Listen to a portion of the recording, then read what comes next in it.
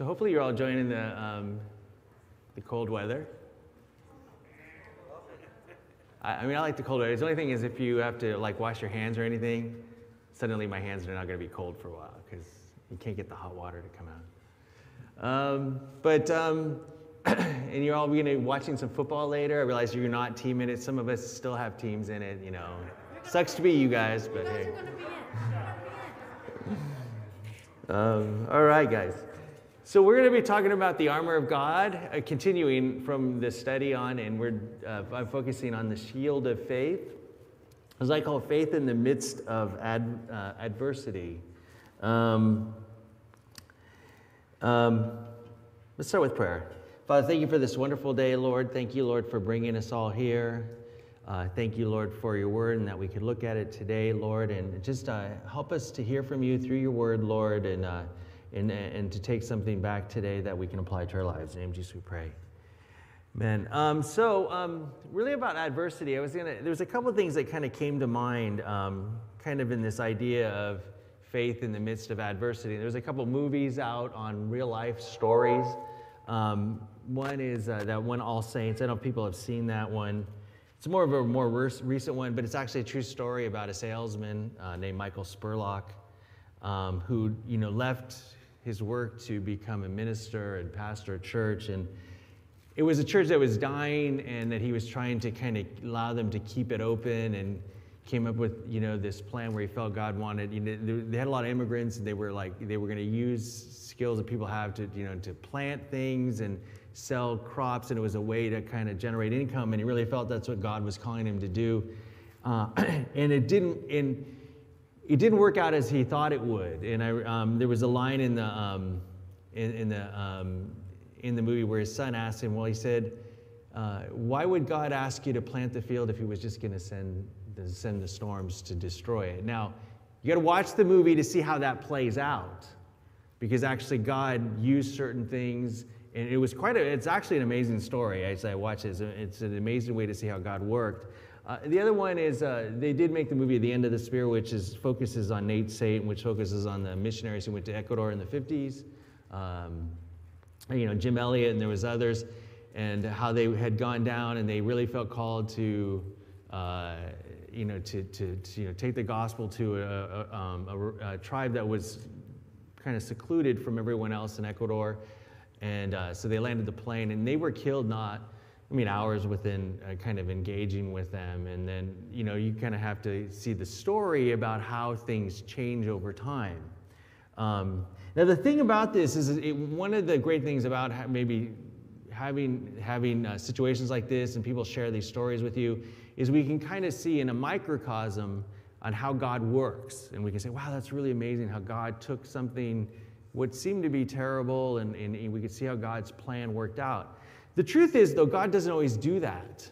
And so we have these stories as a way of encouraging our faith, but oftentimes we end up with situations where we don't always really know, and God doesn't tell us, and things come. And so, where does that leave us, and how does that faith come in? And really what Paul was talking about, the shield of faith. In fact, not to embarrass Shelley, but she had mentioned something last week that kind of tied into this about dealing with things that were difficult or struggles in life, and maintaining your faith through that. And a lot of times that tends to be how things happen to be. We don't always have that picture of what God's doing.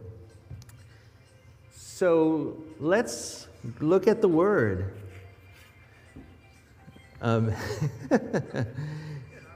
Actually, now you reminded me of something. My phone is not on silent either. So I will have to do that. Thank you. See how the Lord works? All right, let's open Ephesians. I'm going to kind of cover the whole passage, but we're really focused on the shield of faith. Finally, be strong in the Lord in his mighty power. Put on the full armor of God so that you can take your stand against the devil's schemes. For our struggle is not against flesh and blood, but against rulers, against the authorities, against the powers of this dark world, and against the spiritual forces of evil in the heavenly realms. God, so that when the day of evil comes, you may be able to stand your ground, and after you have done everything, to stand. Stand firm then with the belt of truth buckled around your waist, with the breastplate of righteousness in place, and with your feet fitted with the readiness that comes from the gospel of peace. In addition to all of this, take up the shield of faith, with which you can extinguish all the flaming arrows of the evil one. Take the helmet of salvation and the sword of the Spirit, which is in the Word of God, and pray in the Spirit in all occasions with all kinds of prayers and requests. With this in mind, be alert and always keep on praying for all the saints. So today we're going to look at the shield of faith, and there are three kind of things that I want to point out or kind of address, and that is we need to know that our faith is not blind. We need faith to deal with the challenge of life, and we need discernment in applying our faith. So looking at that first one, it says, you may find that people ridicule you for your faith. You may be accused of following a fairy tale or told you are weak, that you can't handle life. In fact, that one always would get to me. Those were fighting words. How dare you call me weak? Until one day, a good friend of mine who loves the Lord, and he's a bright guy, my friend Tom, and he's a guy that I would never consider weak. And I mentioned that to him, and he goes, I remember his words were, well, that's exactly right. I am weak, and I need the Lord. And I realized, it occurred to me that, yeah, it's not a bad thing to admit that I need Jesus. It's not a bad thing. And that I think the truth is I am weak. I can't handle everything. As much as I like to think I can, I really can't. But you also may be ridiculed because you may be told, well, your faith, you have blind faith.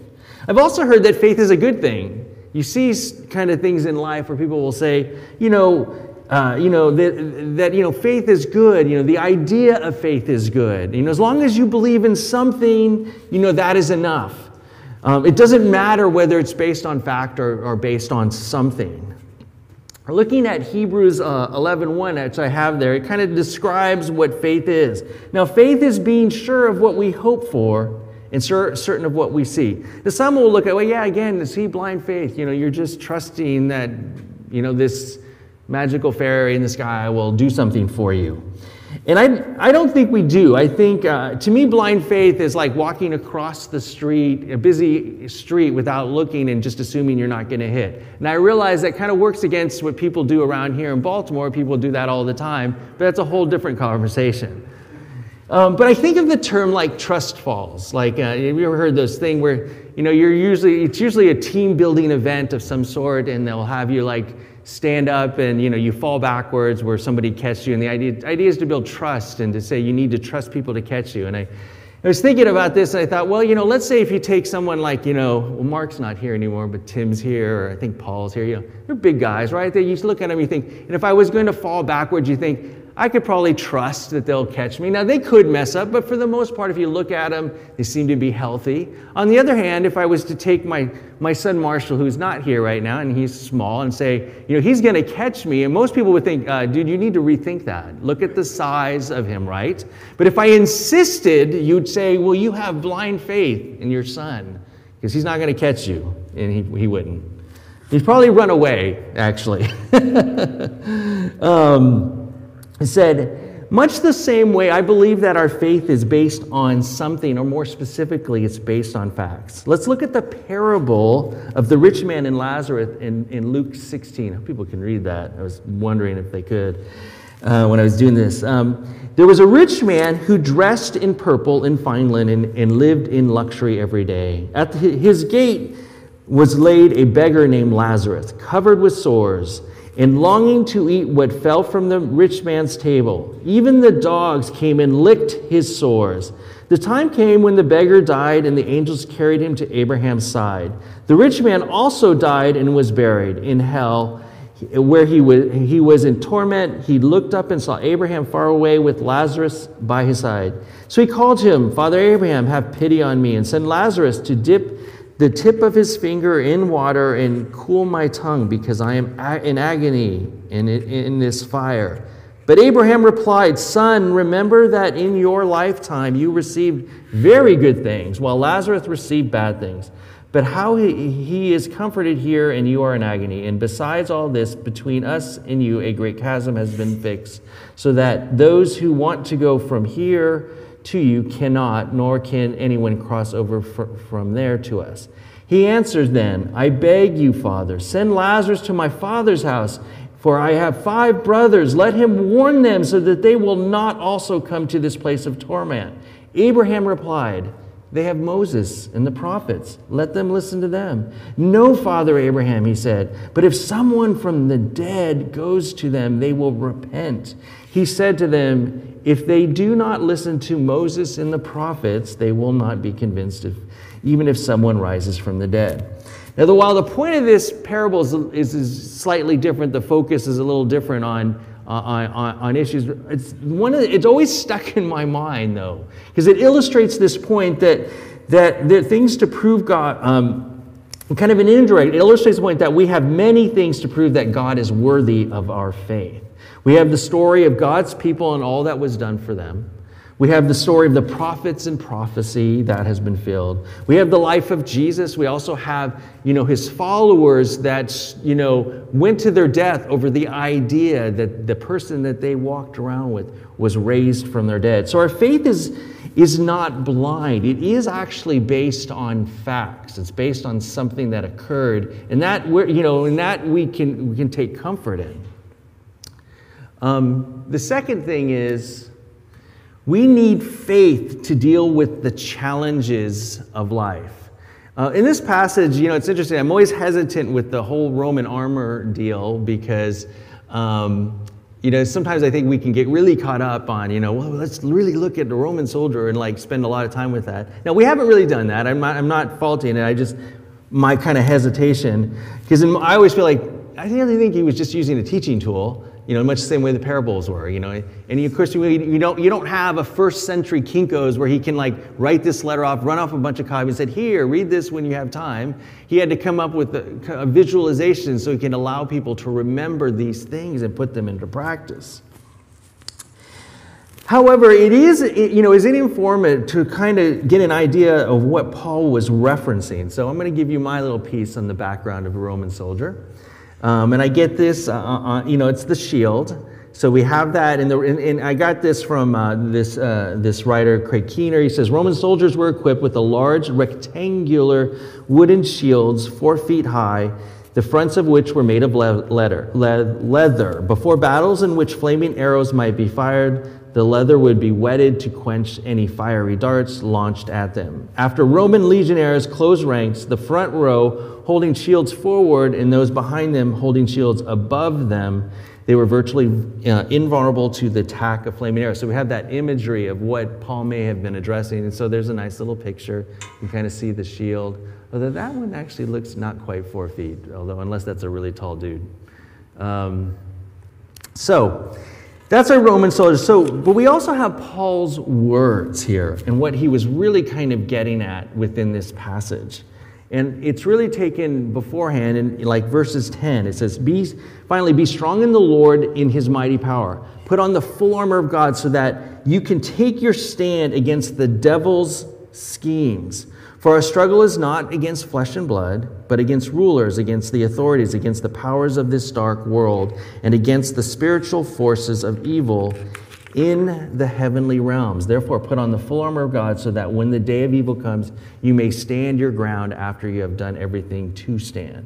In addition, in all this, take up the shield of faith that you might extinguish the flaming arrows. So this idea is that the faith is going to be something that we don't allow the devil to impact us in a negative way. We're going to protect ourselves.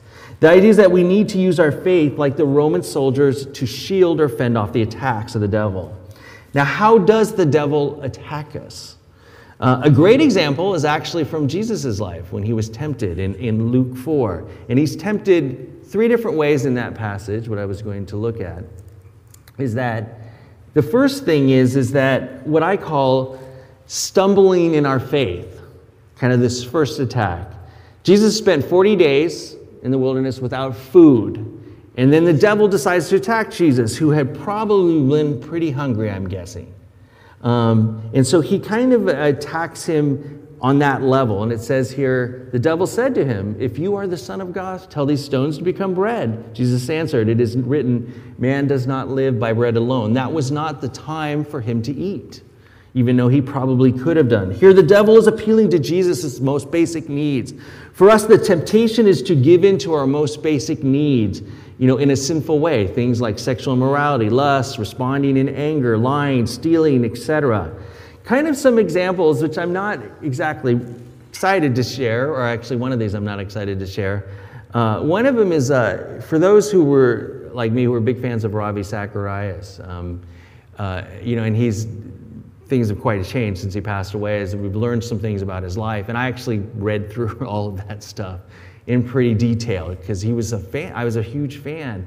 But one of the things that kind of came out is that he said to women that things that happened, that that they were his, that they were his prize, or his for all of his hard work. It was kind of the language. And I thought, now if that being true, that the devil had convinced them that he deserved something that he didn't deserve.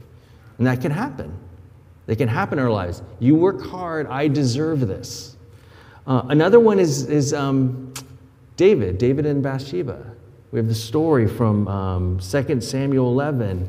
It was late in the night. He should have been out with, forces out doing this. He was not. He was back at the castle, walking around. Maybe he was bored. Maybe he couldn't sleep. Anybody that knows how temptation is it's always worse as you get farther in the day. As you are more tired, your resistance goes down. Anybody that's dealt with trying to lose weight, that that's a challenge as you get later. I know we talked about in our groups on Monday, and that as there's a line actually you were sharing the other day, is that sometimes when you're tempted to eat, sometimes it's better just to go to bed because your resistance is down. And that's the story of David. His resistance was down, and he's wandering around.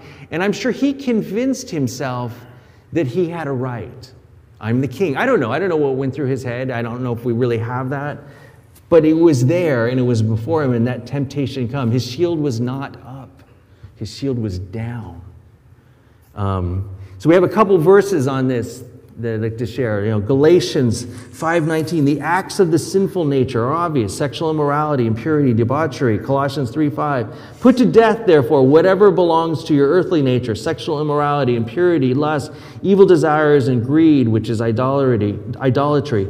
2 Timothy 2:22, flee the evil desires of youth and pursue righteousness, faith, love, and peace, along with those who call on the Lord out of a pure heart. So these are the types of sins that cause us to stumble in our faith. They come along and we fall to it, and things don't go well, and we struggle, and it might impact our ability to reach other people or people to take us seriously anymore. The second is what I call the turning our back on the faith. Here we have the passage from Luke with the devil again engaging Jesus. The devil led him to a high place and showed him in an instant all the kingdoms of the world. And he said to them, I will give you all their authority and splendor, for it has been given to me, and I can give it to anyone I want. So if you worship me, it will be yours. Jesus answered, as written, worship the Lord your God and serve him only. The devil offered Jesus fame and glory if he will worship the devil and turn his back on the Father. For us, this is when we are tempted to respond in a sinful way to gain fame, glory, and power. Where do we see this? We see this in Judas, or the person of Judas, who turned his back on Jesus, for 30 pieces of silver, right? We are tempted to turn our back on God because we want something. We want it more than we want to serve the Lord. 1 Timothy 6:10 says, for the love of money is the root of all kinds of evil. Some people eager for money and have wandered from the faith and pierced themselves with many griefs. So I always like to point out, money's not wrong. Having money's not wrong. It's the love of money. It's that pursuit. It's that I must have it more than anything else. James 4:7, submit yourselves then to God, resist the devil, and he will flee from you. So these are the types of sin, as I call, cause us to turn our back on God. For what I don't know why I put this down. I said for the golden apple, and then I kept thinking, isn't that something in mythology? And then I was like, I'm not sure, but it just sounded good. We turn our back on God because we want it. We want those things out there. So that's the second thing. And then the third thing is, I think, is actually the toughest one. It's the things that cause us to lose our faith. Luke 4:9-12 says here, the devil led him to Jerusalem and had him stand on the highest point of the temple. If you are the Son of God, he said, throw yourself down here. For it is written, he will command his angels concerning you to guard you carefully. They will lift you up in their hands so that you will not strike your foot against the stone, Jesus answered. It says, do not put the Lord your God to test. Here, the devil is challenging Jesus' understanding of God. While God would have protected him, he's challenging his understanding for the way God works and what God wanted from him. He's trying to get Jesus to use an incorrect assumption about God. For this is something that happens when the challenges of life come to us and we don't understand why.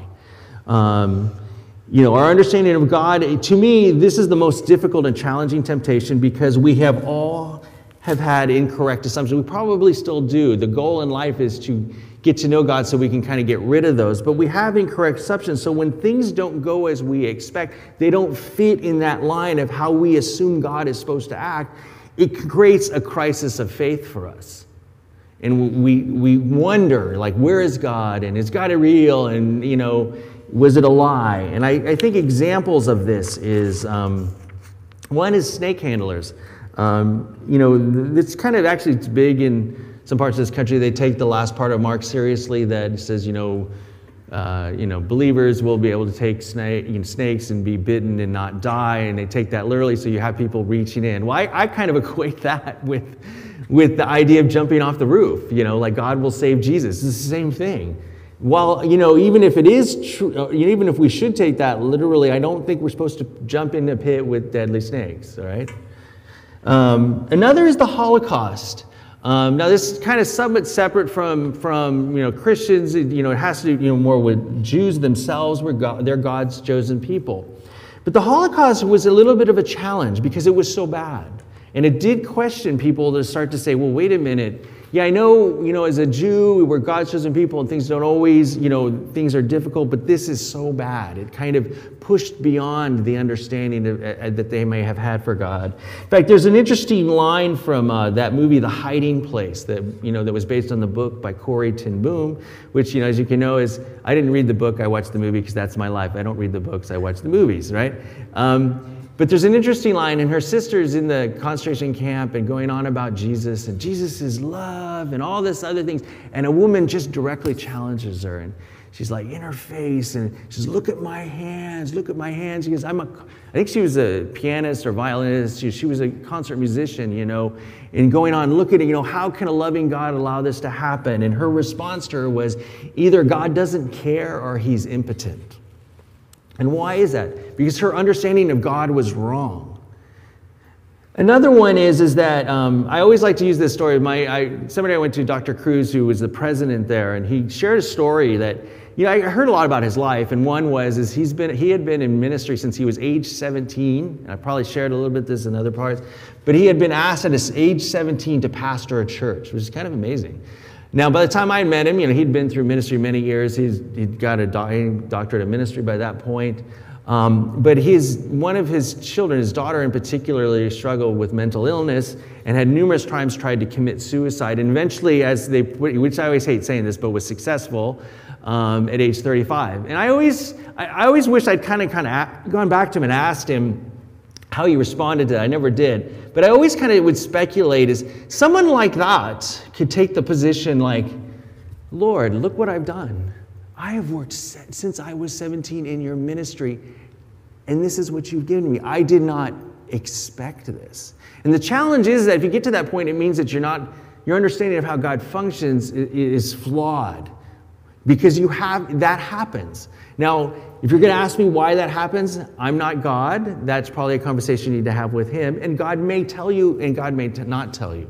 But it is still part of how God functions, and we have to understand that.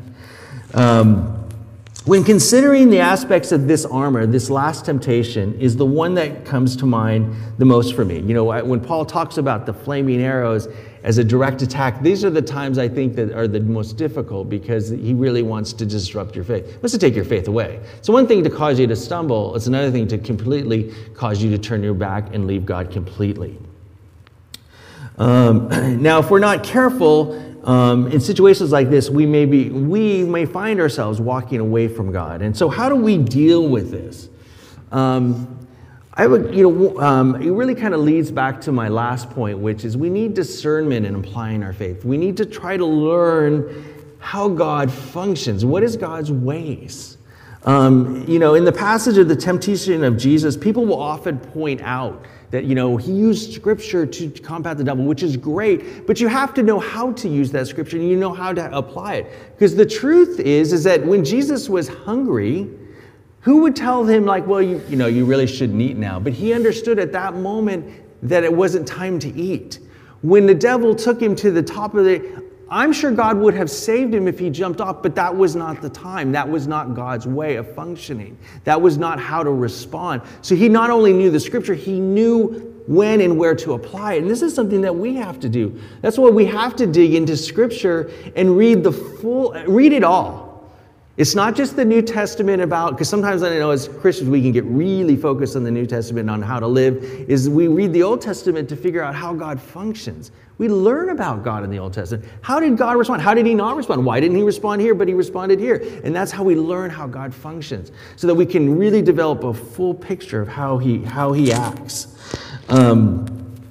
Take for example a couple of verses, which I really hate. I'm actually throwing out more questions in people's heads than answers. But when I always think of Philippians 4, it says, "And my God will meet all of your needs according to his glorious riches." So I need to learn what needs met. When I pray for things and God doesn't give it to me, I need to understand why God is not giving that to me. How that doesn't fit in my needs. And another one is that this passage of Luke, he says, "For everyone who asks receives, he who seeks finds, and to him who knocks the door will be open. Which of your fathers, if your son asks for a fish, will give him a snake instead, or if he asks for an egg, will give him a scorpion?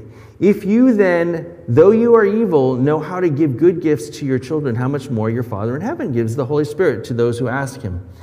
A lot of his followers died terrible deaths. So you can go, well, how is that good? Well, it is good. And that's a hard thing to say when somebody dies, this is good, but it is good. It's part of God's plan. And one of the things that, sorry, I lost my train of thought. So one of the things is that I think we need to see God from the bigger picture. So, okay, let me go. We need to know the extent to what,